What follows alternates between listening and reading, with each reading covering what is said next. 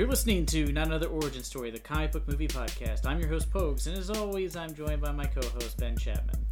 Pogues, it's fantastic to be here. Just a quick note here at the top of the episode. Betrayed! Betrayed! Betrayed! Betrayed!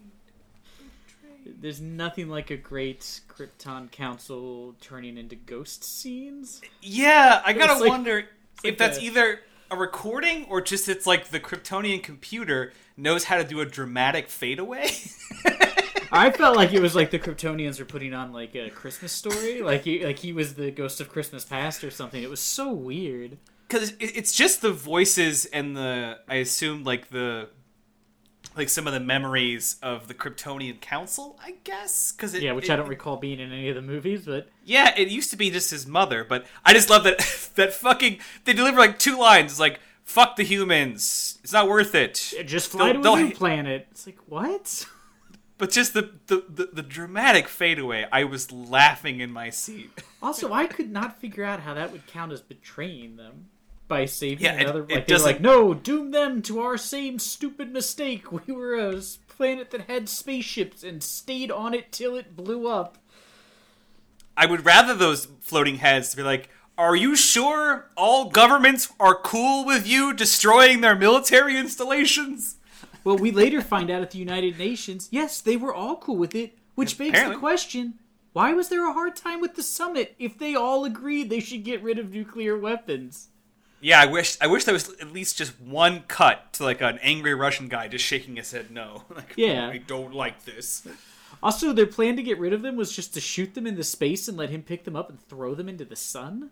Yeah, I also want to point out here, I know it's Superman movie accuracy, but there's like, at this time in American history, there's like 60,000 nuclear... Yeah, like the United States probably has like 600 at least on their own. If not like 6,000. And he's got like what appears to be one from every country. Oh, like Russia...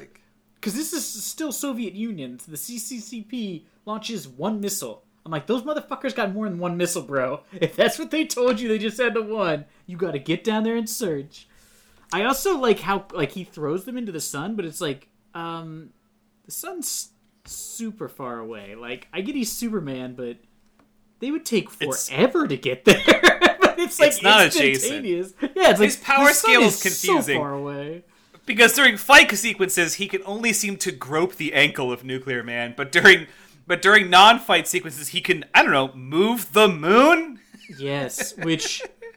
I'm sorry, I'm getting way ahead of myself. This movie has a very tenuous grasp on science. Like... Oh my god. And he moves the moon, which would cause catastrophic effects on the Earth. It would be nightmare to us. The moon regulates so much shit on the Earth because of its gravitational pull. Like, tides would be fucked up. All sorts of shit would be destroyed by him moving the moon. And it wouldn't just, like, go back into an orbit after he was done moving it to wherever he was putting it. Yeah, unless he managed to somehow move it in its exact orbit, maybe. But also, that guy flies that woman up into space, and she appears to be fine. People can't live in space, guys. it's dumber than that. I'm happy that we're talking about this out of sequence at the top of the episode, because we watched Superman 4, A Quest for Peace, and I need you to understand that at some point, a villain called Nuclear Man, who looked like a dollar store American gladiator, was Gene Hackman keeps calling him Nuclear Man, and or however the fuck you... I can't even I don't know how you mispronounce the word nuclear, so I can't do it. Has flown a tabloid heiress into space in her high-heeled shoes and 80s, like, fucking power suit. Oh, yeah, the shoulder pads and everything. Deep into space, like, moon adjacent. And as she's, like, as Nuclear Man powers down, I love that she clings to him as if she's falling, like, down, you know, like you do with gravity. Not in space, lady. You're already dead because all the oxygen left your lungs. She's dangling from his ankle like she's hanging off like the edge of like a building, as if she's gonna fall straight down. I'm sorry, is Superman 4 Quest for Peace positing some sort of like flat Earth theory? Like I'm trying to figure out what here's the theory they were positing. This movie was budgeted for $40 million, which is a lot of money in 1987. When they went to film the money, they cut the budget to $17 million. They went to film the money? did I say money? I meant to say movie. When they went to film the movie, they cut the budget down to $17 million, which is like a huge drop. Like moments, like days before they were going to go film it, because at this point, Canon Films, which if you don't know about them, you got to look them up. There's a great documentary about it. But they are like insane. The two guys who run it, they're cousins, and they're just making terrible movies for like no budgets. And somehow they bought the rights to Superman and Spider-Man. Because they are currently making. They're currently making a Spider-Man movie at the time of this movie. Yeah, it's in pre-production. And I think it's the guy who was originally supposed to do The Island of Dr. Monroe, I think. But I could be wrong on that. Anyways, Richard Stanley. But like at this point, their formula for making movies is they've had like 3 successful movies total. And they're on like Death Wish 8 now because they bought the rights to that. So they're just like crapping out movies. Like... Break-In was really popular, but then they followed it up within like 8 months with a terrible sequel. Break-In 2, Electric Boogaloo. They've mostly just made shit. And it's like, you should watch the documentary, but at this point they're going under. So they cut the budget on this film.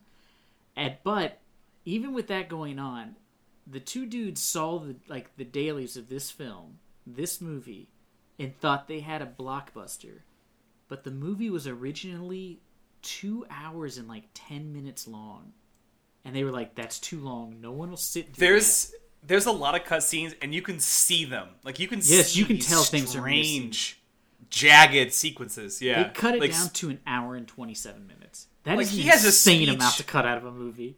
He has a speech at the end that just, like, keeps cutting away and keeps moving illogically to different sentences. You can tell they just chopped it into pieces for no conceivable reason. But what's even more insane is they cut out 43 minutes or something, or 50 minutes or something. And what this movie is what they chose to leave in. There is a good 15-minute long scene where Clark Kent is doing an 80s sitcom where he's on 2 dates at once and he's trying to keep the women from realizing that he's the same person. It's so upsetting because it's not even well done. It's just terrible. Sir, what do we do about the film? We have all these sequences shot. What do we keep? What do we drop? Well, do you have a scene where he's like a shitty Zach Morris? Yeah, we've got, a real long one. Do you have a scene where he cooks a duck with his eyes so that the smoke will make Lois run out of the room so he can appear back downstairs so that the other woman, whose name I can't remember, will see him get stuck on a luggage rack and be carried out of the building? Like, it just went on. Like, I could not believe, I watched this movie with my brother. And like 3 minutes in, he was like, they can't still be doing this bit, can they? And I was like, I don't think it's ever going to end. It's so long. And then Lex Luthor appears on like a TV screen. He's like, look to your left. And it's like, but how do you know where he is? Oh, boy. Wait, I mean, it's all a mess. It's terrible. The film tries to open with a space scene, which, I mean, again, always trying to find a bright light in these things, at least gives us something to maybe pine for. Is this interesting sequence of an accident on a space station that Superman is intervening. Let's be careful with the words interesting sequence. I'm just saying, like, theoretically, the idea of being trapped in a space station and Superman being outside rescuing your ally, there can be real tension in that idea. These people are hit by what is essentially another space station. Which is not how it works. Another space station.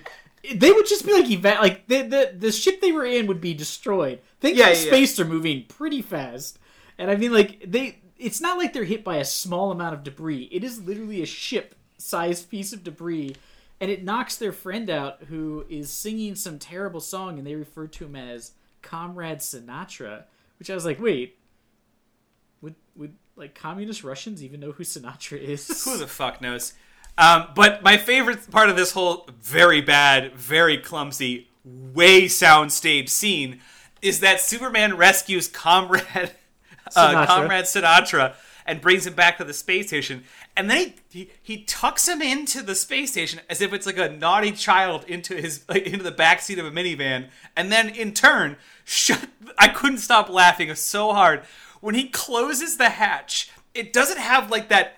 It's amazing how much small special effects help. There's no hiss. There's no sound effects. There's no sound effect. It thuds like cardboard. It just sounds like closing the back of like my mom's Subaru hatchback. Like it's just like a click. Yeah. Like it's Superman is also speaking in space, which is not possible. Yeah. And they're hearing him through the windows of the space. And that this is the start of like at this point I was like, this is like, is that a thing? We are I don't minutes remember in. Superman knowing every language, but We they are- posit in this film his super intelligence lets him speak every language flawlessly, and it's the first of many confusing uses Exactly. of Superman's powers.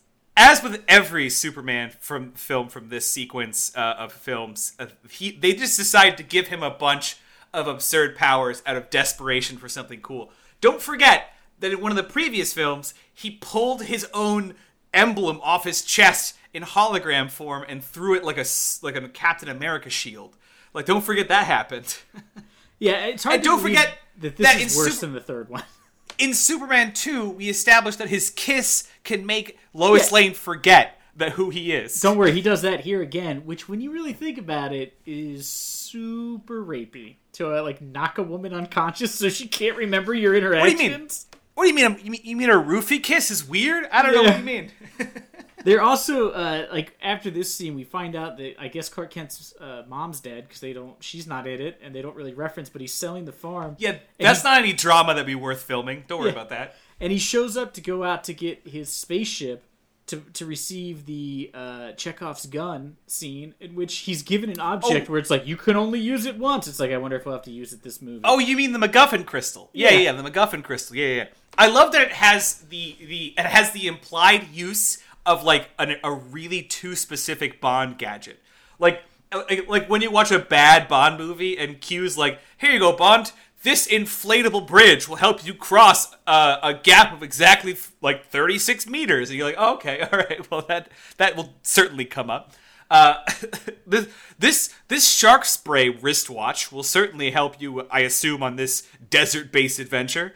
But then, of course, he falls into a shark can. It's so specific that when she gives it, here's a power crystal that can be used once, which is weird because it flew a life pod across many galaxies, but I guess it's down to like 10% battery. So I guess... and when he pulls it out of the spaceship just disintegrates, which is like weird. Well, not so. He just stares at it real hard. It phases out of existence. It seems like he erases it with his own intent, like because he's done with it. He's distracted by his real estate agent coming up, which is a great scene we all were hoping to see. I was hoping that I could see an oil tycoon apparently trying to sell Clark Kent's farm, and Clark won't sell it out he's like, we don't need another mall. It's like, motherfucker, why would they build a mall out here? You're in the middle of 42 cornfields. No one's near here. I now have to get to something. Mm-hmm. Does this movie hate capitalism? This movie hates everything. But I'm serious. This movie is the most anti-cap. Like, they talk about this movie being about, a statement against nuclear arms, which it really isn't. Because it's everyone just against, I think, the corruption of capitalism towards the military complex. I think it's a specific manifesto against capitalism because almost every sequence of characters talking is about the foulness of corporations, because this real estate tycoon wants to buy his wholesome American farm and even tells him, like, nobody wants these anymore. We're replacing these I do with like something that he was like, different. Nobody farms anymore. It's like, wait, what? Yes, people still farm. Which is weird. People still farm now, and it's 30 years in the future. Even if he's stating that more efficient, like, productionalized machine farms have replaced the need for many small individual family-owned farms, even if that's his point, what he's saying to Superman is, your current farm, this thing you have, is now obsolete. Capitalism has determined that. And it is now supposed to be, whatever, development properties, mini malls, whatever. But Superman says no, and we're supposed to obviously feel with Superman on that one. We're supposed to feel like, yeah, you got to keep his family farm. Fuck that. Well, they're showing that he's the all-American there, Right, exactly. Preserving the American values throughout the film, like Lex Luthor, this capitalist guy who's just literally sitting behind stacks of money and talking about how much money he's made from war. The fact that this newspaper, which was bought like quite legally by an investor. by Rupert Murdoch, who's decided to make changes to it, which again, totally within the bounds of capitalism. I feel like that is not about it being capitalism. That's like some sort of weird preachy thing about like the media having it should be, I don't know, like pure, like that it's the media's duty to like not bend the truth and to not write sensationalized headlines. Right, but which is like I don't think it's reason because of capitalism. I think it's genuinely just they're like, whether that's the goal is to get money. I think he's just like they have an obligation to. I should point out the Rupert Murdoch character literally says it's about money, baby. He says those words. It's like but I think though he knows that that people don't open the paper to read in-depth articles about a war, in some foreign country. They want to read sensationalist garbage, which makes money. So this, and at the end of the movie, the editor of the Daily Bugle even states that that this newspaper needs to be protected like a natural resource, which, by the way, aren't protected. Yes, but I mean, we foul the shit out of those all the time. But you know what I mean? Like he's trying to say that there should be a protected, as if the government would endorse like running a news agency and not have it open to the free market. But you know what I mean? Like all these notes keep coming up where like this movie's mad at corporations and like money grubbing, and I was like, it's so bizarre.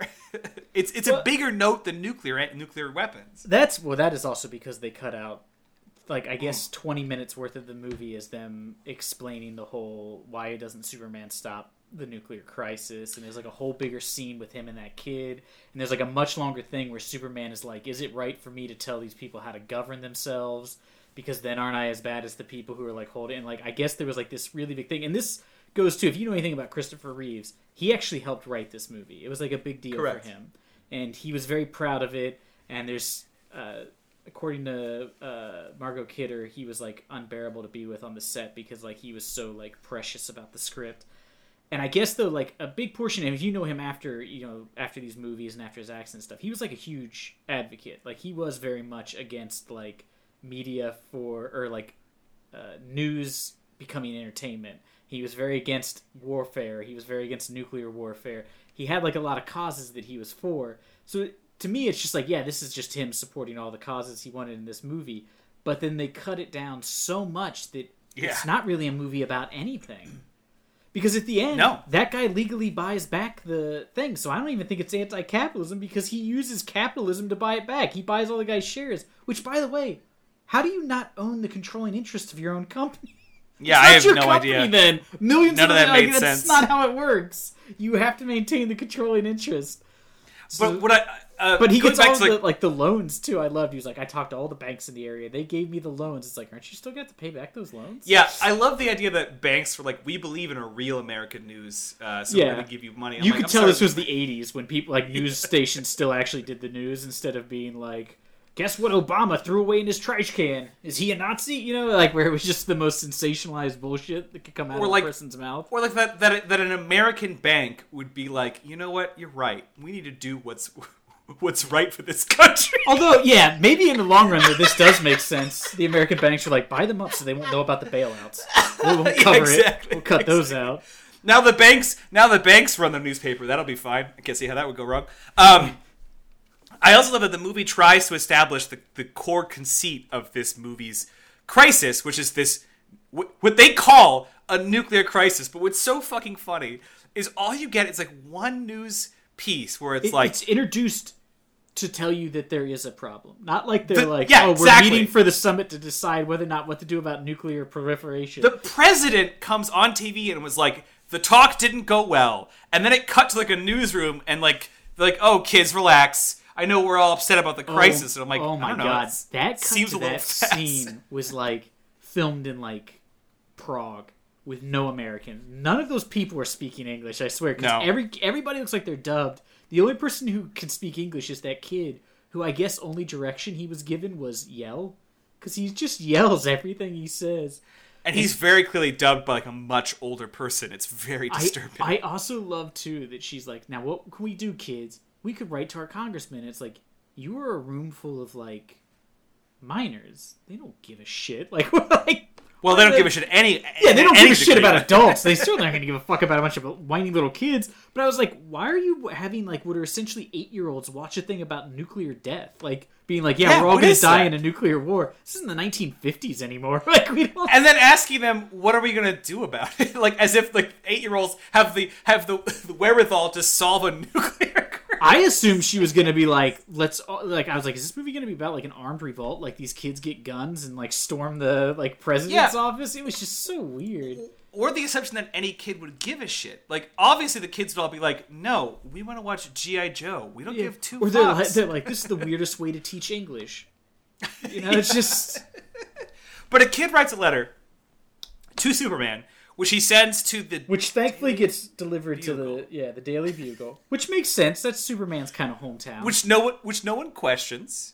And then it gets sent to Lois, which they make it sound like this happens all the time. People write Lois letters to give to Superman. I guess she just seen with Superman a lot. Yeah, and she just so happens to read it in this woman's office, and the woman's like, we can do something with it. And it's like, oh... Well, like, what if she had not read this here? Would this movie be like we would the movie would have been about Superman living in like a dystopian future where everybody was killed in a nuclear war that he could have stopped? I also love that the letter is no more than, Dear Superman, nuclear weapons are bad and I don't like them. Please make them in the sun. Thank you. Yeah. Like that's the letter. It's not like obviously it's a kid wrote it, but it's not like a moving piece. But Superman reacts to it like he's just been read like some piece of Shakespearean beauty, and he kind of falls in his seat gasping for air, like he can't handle it. It's the most overacting you've ever seen Christopher Reeve do to this child's letter that was basically like, I saw on TV that nuclears are bad. Can you please make no nuclears? Thank you. Also, can I get a truck? Yeah. Also, could you come to my baseball game? I want to tell my friends. I told a bunch of my friends I know you, so don't make me look like an asshole. Also, can you really see through ladies' clothing? If so, what do they look like? Yeah. What color is her underwear? Because that's still not one of the most disturbing scenes in a superhero film ever. Well, as if this movie wanted to do something at that level, they decide that the heiress to this newspaper franchise is going to sit on Superman's lap, straddle him, and just sort of gyrate around while touching his face gently and asking him questions about going on a date. It's really upsetting. Very upsetting. This is also, there's a great moment where they release the Superman newspaper where it says, Superman says to kid, like, piss off. I forget the exact wording, but it's Drop dead. Drop dead, yeah. And I was like, wow. And I do love there's a moment where Perry White's like, this time he's gone too far. And it's like, as near as we can tell, this guy just bought this newspaper 2 days ago. What do you mean this time? He's been in charge for 40 minutes. And that's when Superman goes to the really judgy Krypton Council to be like, fuck them, we killed ourselves too. We want it to see it keep happening. I don't know why you're not talking. Your dad didn't agree to come back. I don't know if Marlon Brando was dead now, but no, he couldn't have been. Yeah, it's boring here. Let's go to a new place. Find a place with more women. You never bring any here. Do that thing where you throw your shield symbol. Also, here's a way you can learn to cook a duck seamlessly by looking through a door. A door. Sorry, I didn't realize I let go of the button. It always fades out at the end of whatever my sentence happens to be. Like, watch this. Now up to bat. Jose Canseco. Baba Booey. Cornholio. Holio. Superman's just like staying like, what the fuck? Why did I come up here? These guys are assholes. What happened to my dad? He was the only recording I had. Now I just have like two older looking guys who are very just angry about everything. We deleted Brando. Fuck him.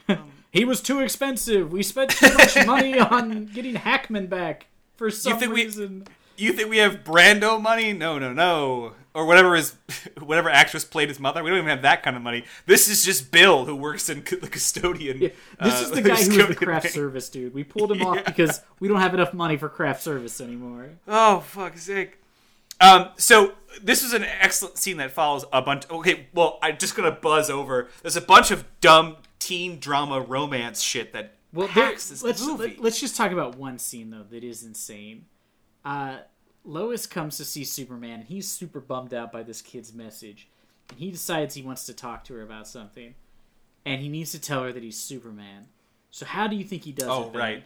Like, what's like the best way to tell somebody you're Superman? Like, maybe you open your shirt and you're wearing. I got a list here. I was just looking at, let's see, Cosmos top 10 ways to reveal a big secret to your significant other. It says, scroll down.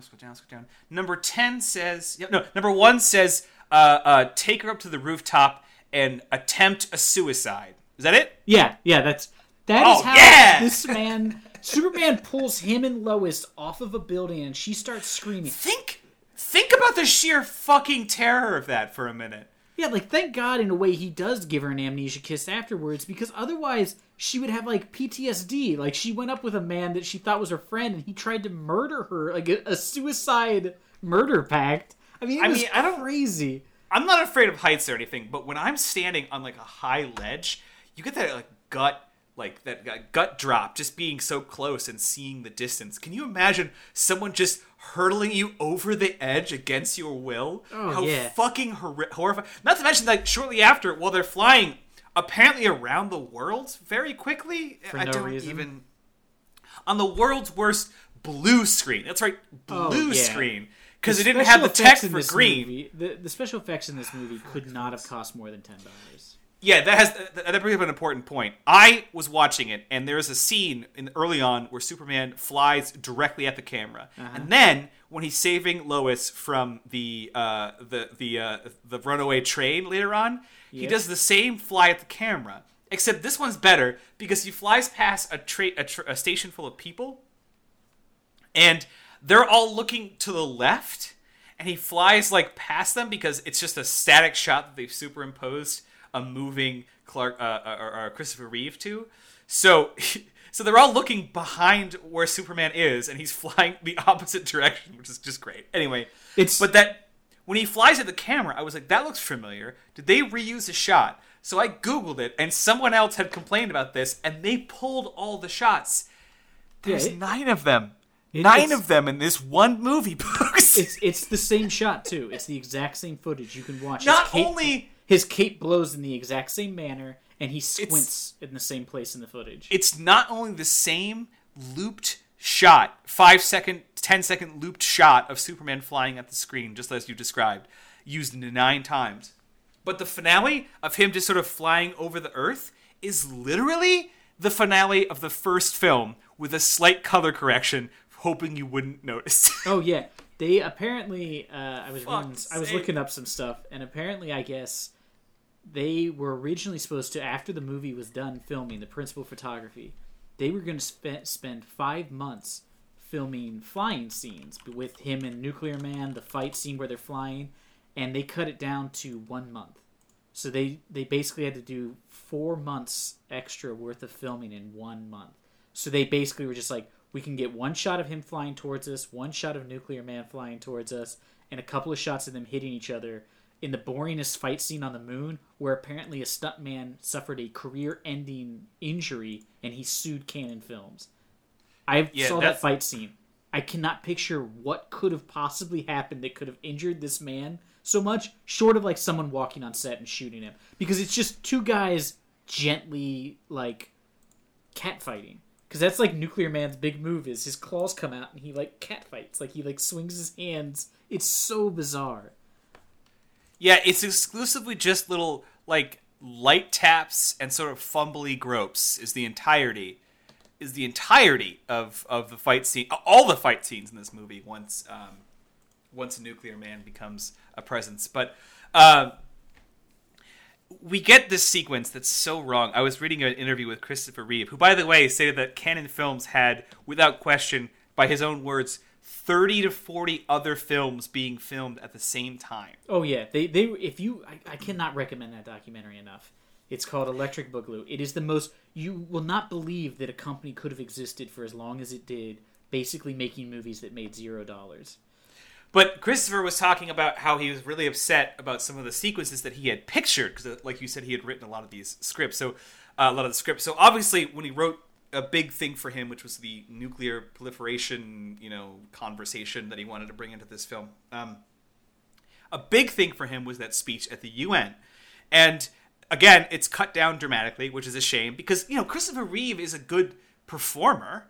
and he's capable of bringing a lot of like theatric gravitas and stuff. But that sequence of having him walk up to the United Nations, they couldn't afford to shoot. He was even saying that if this was Superman 2, they would have like closed the street and like brought in fake cars and brought in fake people and like filmed a whole sequence in front of the actual UN building, because that's the kind of thing that he would have expected. But because it was canon, and because they had to cut down the budget, it ended up just being this like shot on like the corner of some city in like Canada where they were filming, and he basically just like walks into what is probably a bodega off screen. Yeah, or like a hotel. Yeah, like a hotel lobby. And he walks into like a back entrance, and then he's in like a really bad like blue screened version of the United Nations, which appears to just be like 5 nations as far as I can tell. And like we said earlier, he just says, "I don't like nukes," and they say, "Sure, us too, hooray!" And then everyone cheers. Yeah, that's the thing. He's like, "I'm gonna take all of your nukes," and everybody's like, "Yeah," and they start clapping. And I looked at my brother and I was like, "Wait, if everybody's in favor of this, why did those talks break down? Like, if everybody was just like, yeah, we should get rid of nukes. Yeah, I agree. So should we. What were they in a fight about between U.S. and Russia? Where they like, I don't like that you want to shoot them into space. I want to shoot them into the ocean. Like, I don't understand." Well, he also says specifically that I don't represent any nation, and I'm like, that might be bullshit, Superman. I remember your a particular catchphrase of yours that ends with the American way, and even if that's outdated, all you do is help people in America. Excluding the opening of one of the other Superman movies where you like dealt with that bomb on the Eiffel Tower by coincidence, you just kind of hang around Metropolis, like stopping like runaway buses and trains where the conductor has like, I think, a heart attack, but apparently it's fine. Oh yeah, we got to talk about that in a second. But he says, I don't represent any nation. And it's like, I don't think that's true. Because if I was a foreign nation and an American super alien was like, I'm going to go take, he doesn't say I'm going to organize the countries and like, have a conversation. He's like, I'm going to come to your various secret military installations and I'm going to rip out your nuclear deterrents. I promise I'll do it for my country too. Like, you know what I mean? Like, why would anyone agree to that? I mean, I think in a way they should have just been like he should have been like, you're doing it because I'm basically God. Like, there's nothing you can do to stop me. I'm unkillable. If you don't, I'll come take them. Yeah, I know. He should have just played that card. Yeah, he should have been like, like there's like a comic where Superman basically does that. He shows up and he's like, you know what? I'm fucking tired of you guys. You keep doing this stupid shit. So from now on, I run the planet. It was like a one of those like Elseworld things. It's like one issue and he basically becomes like this dictator and rules the world. Post, can I paint a scene for you? Sure. I want to imagine that you have just come down from your office building in Metropolis, and you've got just a ham sandwich with you. You got a little soft drink. You got a book you're gonna read, catch up on. So you plop down in this nice little outdoor area, a little fountain spot right near a residential building in the skyscraper, and you watch people just kind of go in and out. Not really noticing anyone in particular. And then Superman, you watch a man run out into the parking lot and jump into a black Lincoln Continental. Mm-hmm. And then he gets out the other side, and he's Superman. Very clearly the same guy. No, I would assume that Superman was also in the black Continental. And then he flies up to the balcony of a penthouse. And he thought, that's weird. I guess Superman was nearby and he needed to save somebody. And then you watch him sail back down and get back in the Lincoln Continental, and then come out the other side dressed in a suit. And you watch him do that 9 times in about 4 minutes. What do you tell people? I'm like, I saw Superman and some guy in a suit having like sex in a black Continental, and they kept sneaking out. I mean, it is so insane. And what I love is in this one, they don't even he just combs his hair to the other side and takes his glasses off. And it's like, come on, man. Like, at least in the first movie, he has like a different haircut when he's Superman. Like, he has like the little Jerry curl thing going on or whatever, like the little curl on his forehead. I'm like, at least that's something. He looks identical. There's nobody in the world would look at him and not be like, that dude's legit just Superman. Like, those glasses do not do enough. But real quick, you brought up the subway scene. Yes. In the beginning, the subway man has a heart attack, and Superman comes and stops the train. and then goes inside and says, I think he'll be all right. He needs a doctor. Those two statements are not the same. I think he'll be all right means he's fine. He needs a doctor. He's not fine. Those are two like mutually exclusive statements.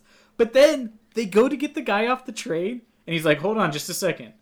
I want everyone to know that our subways are still the safest means of transportation around the city. Then he gets out of the way and lets the EMTs go to the man who had a heart attack. That guy, like, I could not figure out why that scene was in the movie. And why he felt the need to be like, subways are safe. Like, did the canon people be like, ooh, I don't know, this may make people afraid to ride subways? I could not figure out what the fuck was going on.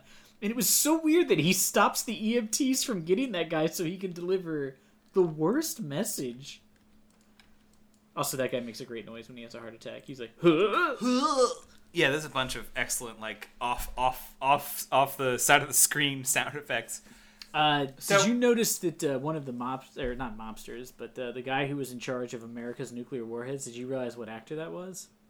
Are you talking about fucking Porkins? Or do you mean the Professor Moody from the Harry Potter film? I was saying Porkins back. You know, he was in, I forget, he was in another superhero movie we did. I can't remember which one now. But when I saw him, I was like, really, dude? Because, like, he's like really schmacked up a storm in this one. Like, it's really bad. The only person overacting more than him is Hackman, who is doing I don't know what for most of this movie. Sorry, I should correct myself. I meant to say Professor Horace Slughorn, played by Jim Broadbent. Jim Broadbent standing back there, not saying any lines, while just being a random tycoon. Yeah, I this we have to talk about this scene. God, there's so much I want to talk about, and I don't have enough time to be angry at this film. So a couple things real quick. One thing we also forgot to mention that I would hate to not mention is Lex Luthor's jailbreak. Yeah, I mean, everything with Lex Luthor and his nephew Lenny. Yeah, that's the guy. I mean, I assume you're referring to our boy John Cryer. Yeah, Ducky from Pretty in Pink. Shows up. This is like hot off the heels of that movie. Also from 2.5 Men. Yeah, so and on the plus side, this is only the second worst thing he's ever been in. Boom. Well, I burned you 2.5 Men. You know what's something interesting that I didn't realize until I looked him up? On the current, like, airing this year Supergirl series, he plays Lex Luthor. Yes, which he said he did. He agreed to take the role to make up for how bad this was. I looked up an interview because my brother was like, I don't know why, because I don't even care about John Cryer. But he's like, I'd really be interested to know what he thought about this movie. And I was doing some research, and I found he was talking about it, and he was like, this was like a huge deal for him because he thought he loved Superman. He hated Superman 3. He thought that, like, he's like a big nerd, I guess. He thought that this was going to be like the return of Superman to the big screen, and it was going to revitalize the franchise, and they were going to keep making them. He was excited that they got, like, Gene Hackman came back, Margot Kidder came back, Jimmy, the guy, I mean, that's not a big deal, but, like, all the people are back from the original movies. You know, a lot of them left at like midway through the second one in Hackman's case, and for all of the third one, none of them are back. So he was like really excited. The movie was supposed to have a big budget, and they cut it, and he was just psyched because he was like, I get to work across from like Gene Hackman. This is like such a big deal for me. You know, yeah, like an actor. He was like, he's such a great actor, and at that time, you know, he was like huge, and he's really excited, and he's going on and on about it, and he's given I don't even know, but he was like, as the movie was going on, I started to feel like something was wrong. And then he said a couple months later, he ran into Christopher Reeves after Principal Photography was done. And he was like, oh my God, man, how you doing? Do you want to go get lunch? And Reeves was like, yeah, sure, that'd be great. So they went and got lunch. And he was like, what's going on with the movie? I can't wait for it to come out. And Christopher Reeves was like, I'm just going to tell you this now. He said, I want to break the news to you. He said, they've gutted the entire movie. He said, the cut makes 0 sense. I wrote the movie, and I can't even figure out what the plot is in the cut they sent me. He said they gave me no time for the flying scenes and the fight scenes. So he said it looks terrible. And like I guess Reeves just spelled it out to be like, this movie's terrible. It's gonna ruin Superman. They'll never make another Superman movie. And Cryer was just like, oh my God. And so it came out, and he was like, he was right. It was the worst but he was like devastated because he was like so excited, and he was young. But in this movie, how would you describe what he's trying to accomplish? Who? Like Christopher Reeves? Like no, John direction? Cryer with his. Oh, Like, what is he supposed to be? who the fuck knows? I think they're just replacing, whatever the stupid henchman was in the previous one. That's like all they, and they thought it'd be cute to make him a cousin or something, I guess. Yeah, I think he's his nephew. Yeah, they make him a nephew, but you can tell, like, I don't know what order these shots were filmed in. It's not always at the end of the movie; it's the end of the final shots. But the last shot of this film, as they're trying to drive away in his like old timey car, which doesn't even make sense, he's like riding with Lex Luthor with his drumsticks, and Lex is talking about leaving, and he delivers a line exactly like this. Well, it's a good thing I brought my drum set. No, he's doing everything though. He's like, good thing I brought my drum set. He has like this weird voice he's doing. Like he keeps going, oh no, over and over again. Like I would say that's 75% of his dialogue. It's just him going, oh no. And then just like offhandedly saying stuff in the background of stuff. It's, I don't know. It was like, I couldn't, and he's like a 50s, like he looks like one of the bad guys in the first Back to the Future. One of Biff's gang. He has like a weird pompadour, but he's dressed like some sort of like weird 80s dude. I could not. The whole thing was insane. And then this Lex's prison break with the two guards who can't say Luthor. They kept saying Luthor or Luthor over and over again. I was like, nobody on set stopped them and was like, that's not how you say the name Luthor. I don't know. But they get driven off of a cliff in this car that has like weird, like it looks like a Dr. Seuss car, like it has horns coming off the side of it. I can't even fathom it, because John Cryer, Lenny, drives up to what is a prison work gang. Like they were in prison. In a rock quarry. And he drives up, and the two guards. What is There's the also two guards here? watching roughly 20 if I'm not criminals mistaken, with hammers. Like, they could have just attacked those guys so easy. If I'm not mistaken, Lex Luthor is a domestic terrorist who attempted to destroy the United States on 2 separate occasions. He tried to nuke California, and I don't remember what he did in 2 because it was dumb. He sided with Zod. Oh, yeah. He sided with the alien dictator that showed up. He attempted to overthrow humanity, and they have him just working what appears to be a white-collar prison job. And I know that because after he breaks out of prison, which is in itself a major crime, and then rallies up together 3 major treasonous people from the United States that are selling nuclear one weapons. Of them is a crazy Russian, and the other one is, I could not figure out exactly what. Yeah, who are selling nuclear weapons outside the jurisdiction of all major nations. And he also violates an unfathomable number of natural laws when he clones a national hero, a global hero, by throwing his genetic material into the sun with some cloth. A computer that will turn it into a clothing thing, so that he says so it'll cover it for the morals of our time. And I was like, wait, what? There's a computer in this guy's thong that's going to turn it into a full outfit? And then releases said monstrosity to wreak havoc across the planet. He is sentenced, and they say it out loud, to 20 years. Yeah. Which is, like, on a level that's so insane. Like, if you kill a person, it's 20. Like, if you commit murder, you go to jail for 20 to life. I should point out, Superman only says, see you in 20 years. Which means that whatever he already had of his sentence, the only additional time made it 20 years. So also, he's up for parole, which is more insane. Right, yes, yeah, he's going to be paroled right out. I mean, not that it matters, because apparently they just keep him in like a state park with one that you drunk could just guard. drive out of. Also, I mean, like also too. Keep in mind, he is an escape risk. He escaped in the second movie, if you remember, where his stupid. I remember with the hot air balloon, and there's that dumb guy with him. Oh god, it was so bad. But this is also too like the start of Lex Luthor. Like, he's weird in the other movies. But this one was just like, I don't know, the apartment he has looks like a Spencer Gifts threw up in it. It's like supposed to be like this opulent apartment, but then it has like weird like neon glow lights in the background, this like really like grotesque bar, like all this weird shit. There's just a slot machine on his patio next to a statue of the Sphinx. And I was just like, what the fuck is going on? And then at one point they cut back to him and he is slow dancing with a woman dressed like Marie Antoinette. Like the I guess full that's what... period outfit with like the powdered wig, and there's zero explanation. He stops and he's like, "Thank you, my dear." And Nuclear Man shows up, and I was like, "We're not going to address what the fuck just happened. No one's gonna like." I was like, "What was that supposed to mean?" As far as I can tell, it's what the people who run Canon Films think rich people do. Well, I mean, judging by what I've heard of the guys who run Canon Film, I think it might be what they do.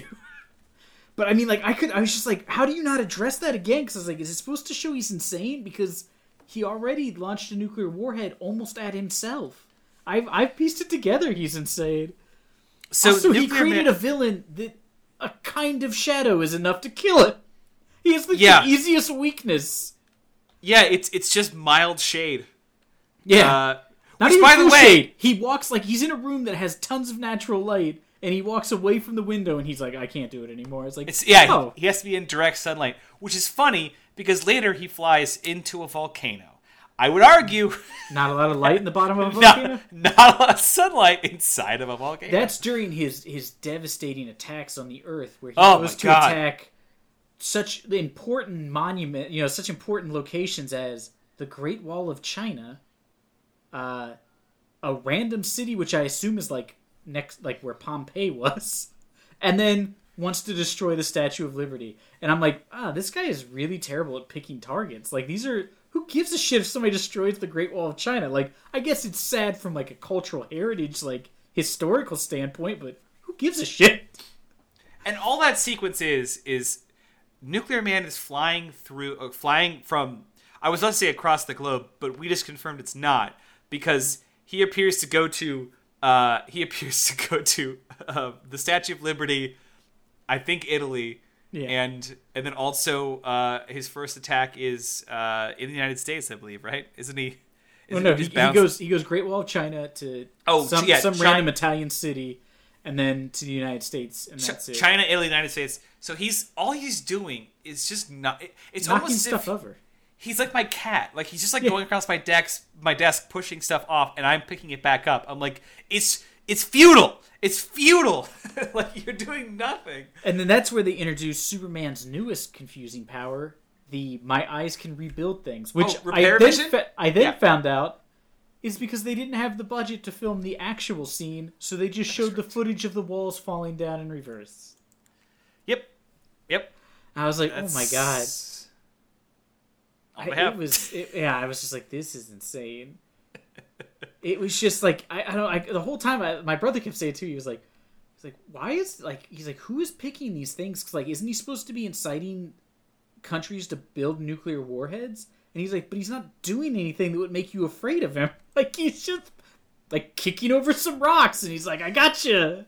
Yeah, and then, not to make it even worse, but after he, like, vaguely sort of threatens Superman by knocking some occasional things over, which Superman just purely fixes, is that after he sort of breaks with his fight with Superman, he goes back to Lex Luthor's place, and then, as if just searching for the script so he can figure out what the fuck to do next, he just looks at a newspaper and says, a hot girl.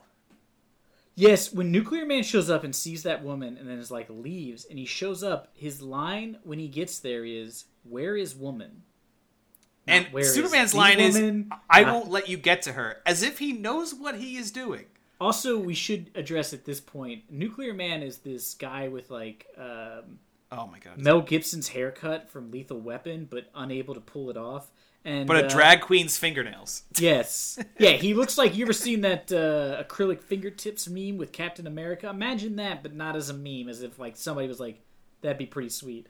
He also is being voiced by Gene Hackman. So he's dubbed horribly. He does not look like he is saying anything that he is saying. To the point where I was like, well, they had to know his lines. Couldn't he just mouth them? Does this guy not speak any English at all? What do you mean, Mark? You mean Mark Pillow? That was Mark Pillow? That's his name. Ah, so rough.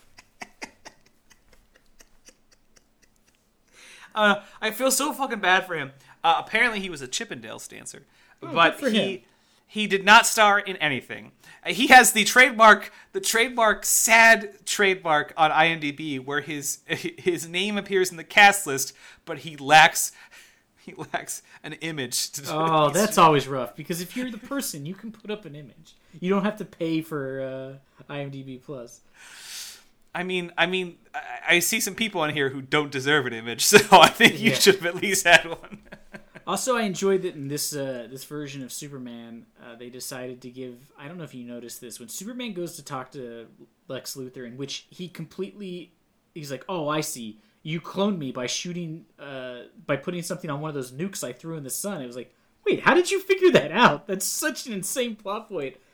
But while he's standing there, there is a shot where he turns sideways, and he is wearing, like, a cup, and it sticks out, like, 4 inches from his body. It is so upsetting. I was like, oh, God, it's like he's wearing, like, a weird diaper almost. It was so weird. I could not... I was like, oh, I don't like this. Speaking of the cloning scene, we find that Lex Luthor goes to a museum which has a 1,000-pound weight being held up by Superman's hair to show how strong it is.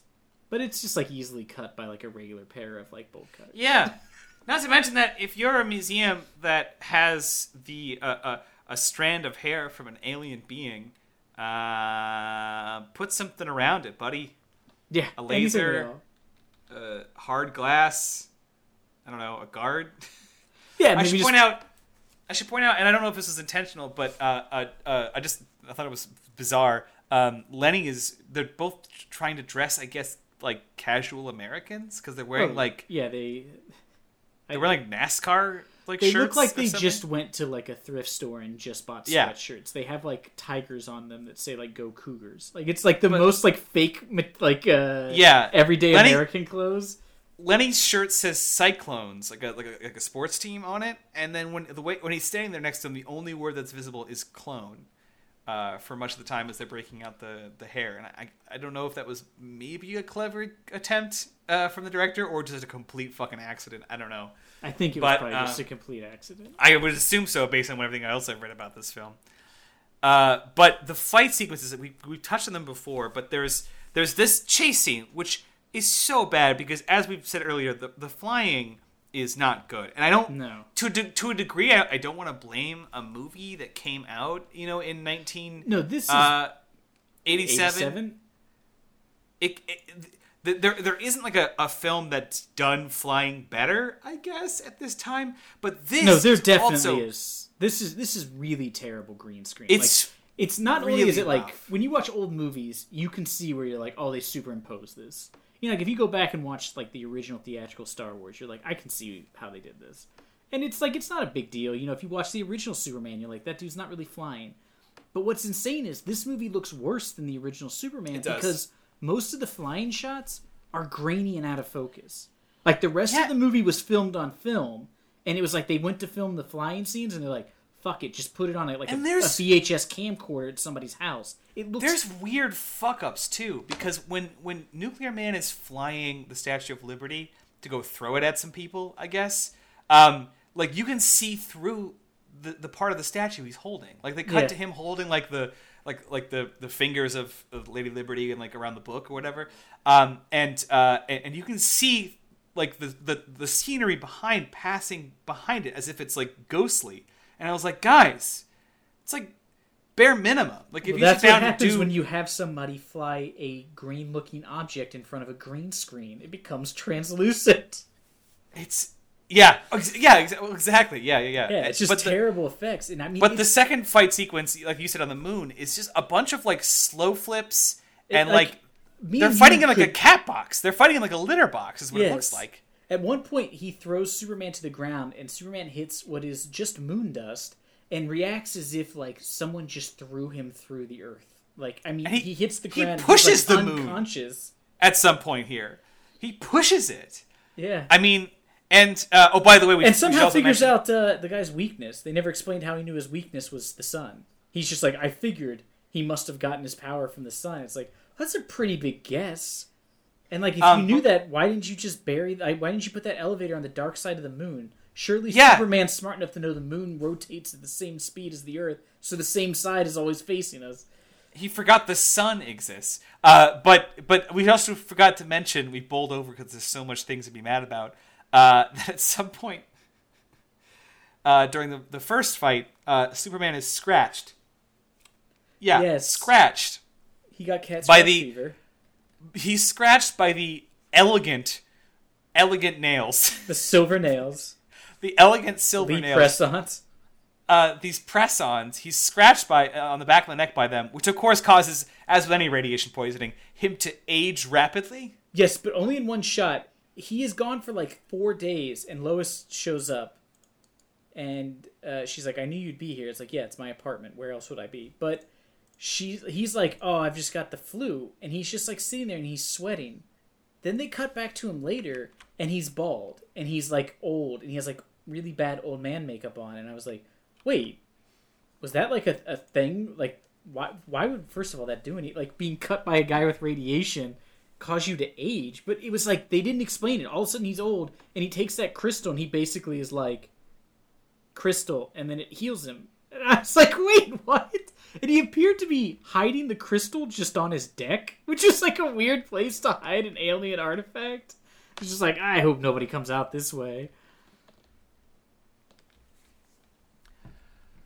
It's definitely a bizarre, just, I don't know, weird. My notes are just, they've gone off the rails here because I couldn't keep track.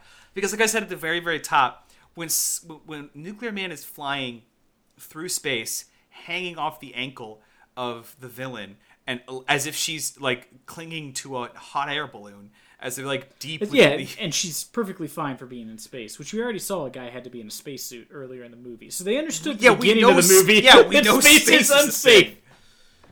We know that much, that you're supposed to wear one. But later in the film, they were like, I think it's just optional. And there's also a scene when Nuclear Man shows up to get the woman, as he refers to her. He just stands on a street and keeps looking at stuff, and it blows up, and Superman just stands there and watches him. He never makes an effort to stop him. And like, they appear to both be telekinetic, because like they'll throw something and one of them will just look at it and it'll land. And I was like, what is going on? Like, I guess it was because they had no budget, but that fight scene on the moon, like, I feel like me and you, right now, with no prep time, could make a better fight scene. I'd pay money for that. I'd pay money. I think our listeners would pay money to watch us duke it out in a gray sandbox. And dressed as a Nuclear Man and Superman? With a giant codpiece? I call Nuclear Man. I want those fucking... I want those... you want those nails? Those nails, maybe. Go get your nails, dude. I don't know. And then at the end, he kills Nuclear Man by shooting him into a nuclear reactor, which seems to overpower the nuclear reactor. I fucking love this scene. He flies an unconscious Nuclear Man into a reactor and just dunks him in like an open hatch, I guess. Yeah, into the, what are those things called? The big, like, smokestacks. They have a name. I can't think of it. But I was like, I don't think those go into the reactor. Like, I don't think the reactor's just open inside there. But like the guys are like, "What's going on?" And like all the dials start spiking. I was like, "Oh my god, is Nuclear Man like did Superman just cause Chernobyl? Like, is that what's happening?" I think but so. It just lights up all the lights in Metropolis. I love that too because it shows like the city and all the lights get brighter as if he's supercharged Metropolis. Yeah. Can you imagine just like you're blending up like a fucking margarita and just like holy shit, like it just spins. Yeah, like you're in the shower and the water just knocks you unconscious, or. I mean, like, and like the weird thing is too, Superman's like, when all I was the just lights reheating come on, a fucking burrito. What the hell, Superman? Yeah, my entire house just burned down. But like Superman, when all the lights come on, he has like a smug like nod, like, yeah, I did it. As if like this was his plan. I just extinguished a life. I know he was a clone, but I just extinguished a life so everyone's fucking like vibrating chair will work better for an hour. Oh yeah, those people were like killed, you know. I mean, you can't write this shit. I mean, it's. What happened to Jeff? Well, he was in an elevator when the power spiked and it shot him straight up into the moon, which is in a different place than it used to be. Also, I think the Statue of Liberty fell over on some people. Yeah, my wife was curling her hair and it just fucking singed it right off her head. Yeah, so the viewing's on Thursday. There's so many deaths from the power. Yeah, and Superman just smugly flying by. Also, this movie did remind me of one thing. Margot Kidder is terrible. Like, she did not get better from Superman 1, so... No. Also, the women in this movie are given one thing to do, and it's to want to fuck Superman or Clark Kent. They just gotta pick which one, and then they can go from there, but they're given nothing else to do. It is... this was terrible. I hope if you guys watched it, you enjoyed some of the humor of it, of how bad it was, but... I think that's it for my notes, other than just like random lines about stupid shit. So, you have anything else?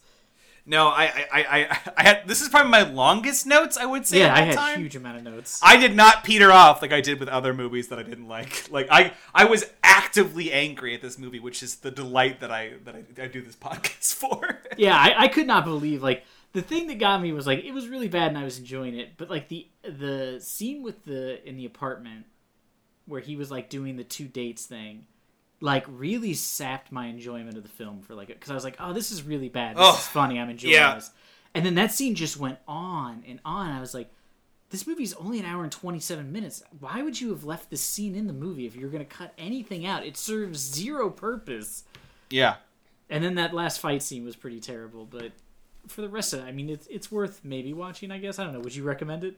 I think I would. I think if I had friends over and we were watching bad movies, this one, because they cut the movie down to an hour 20, keeping only what they thought were good scenes, which of course is really hilarious. Which also makes you wonder what was the rest of the movie like? Besides, like, some of the too long sequences like you meant, it's only, like, I think a couple of those.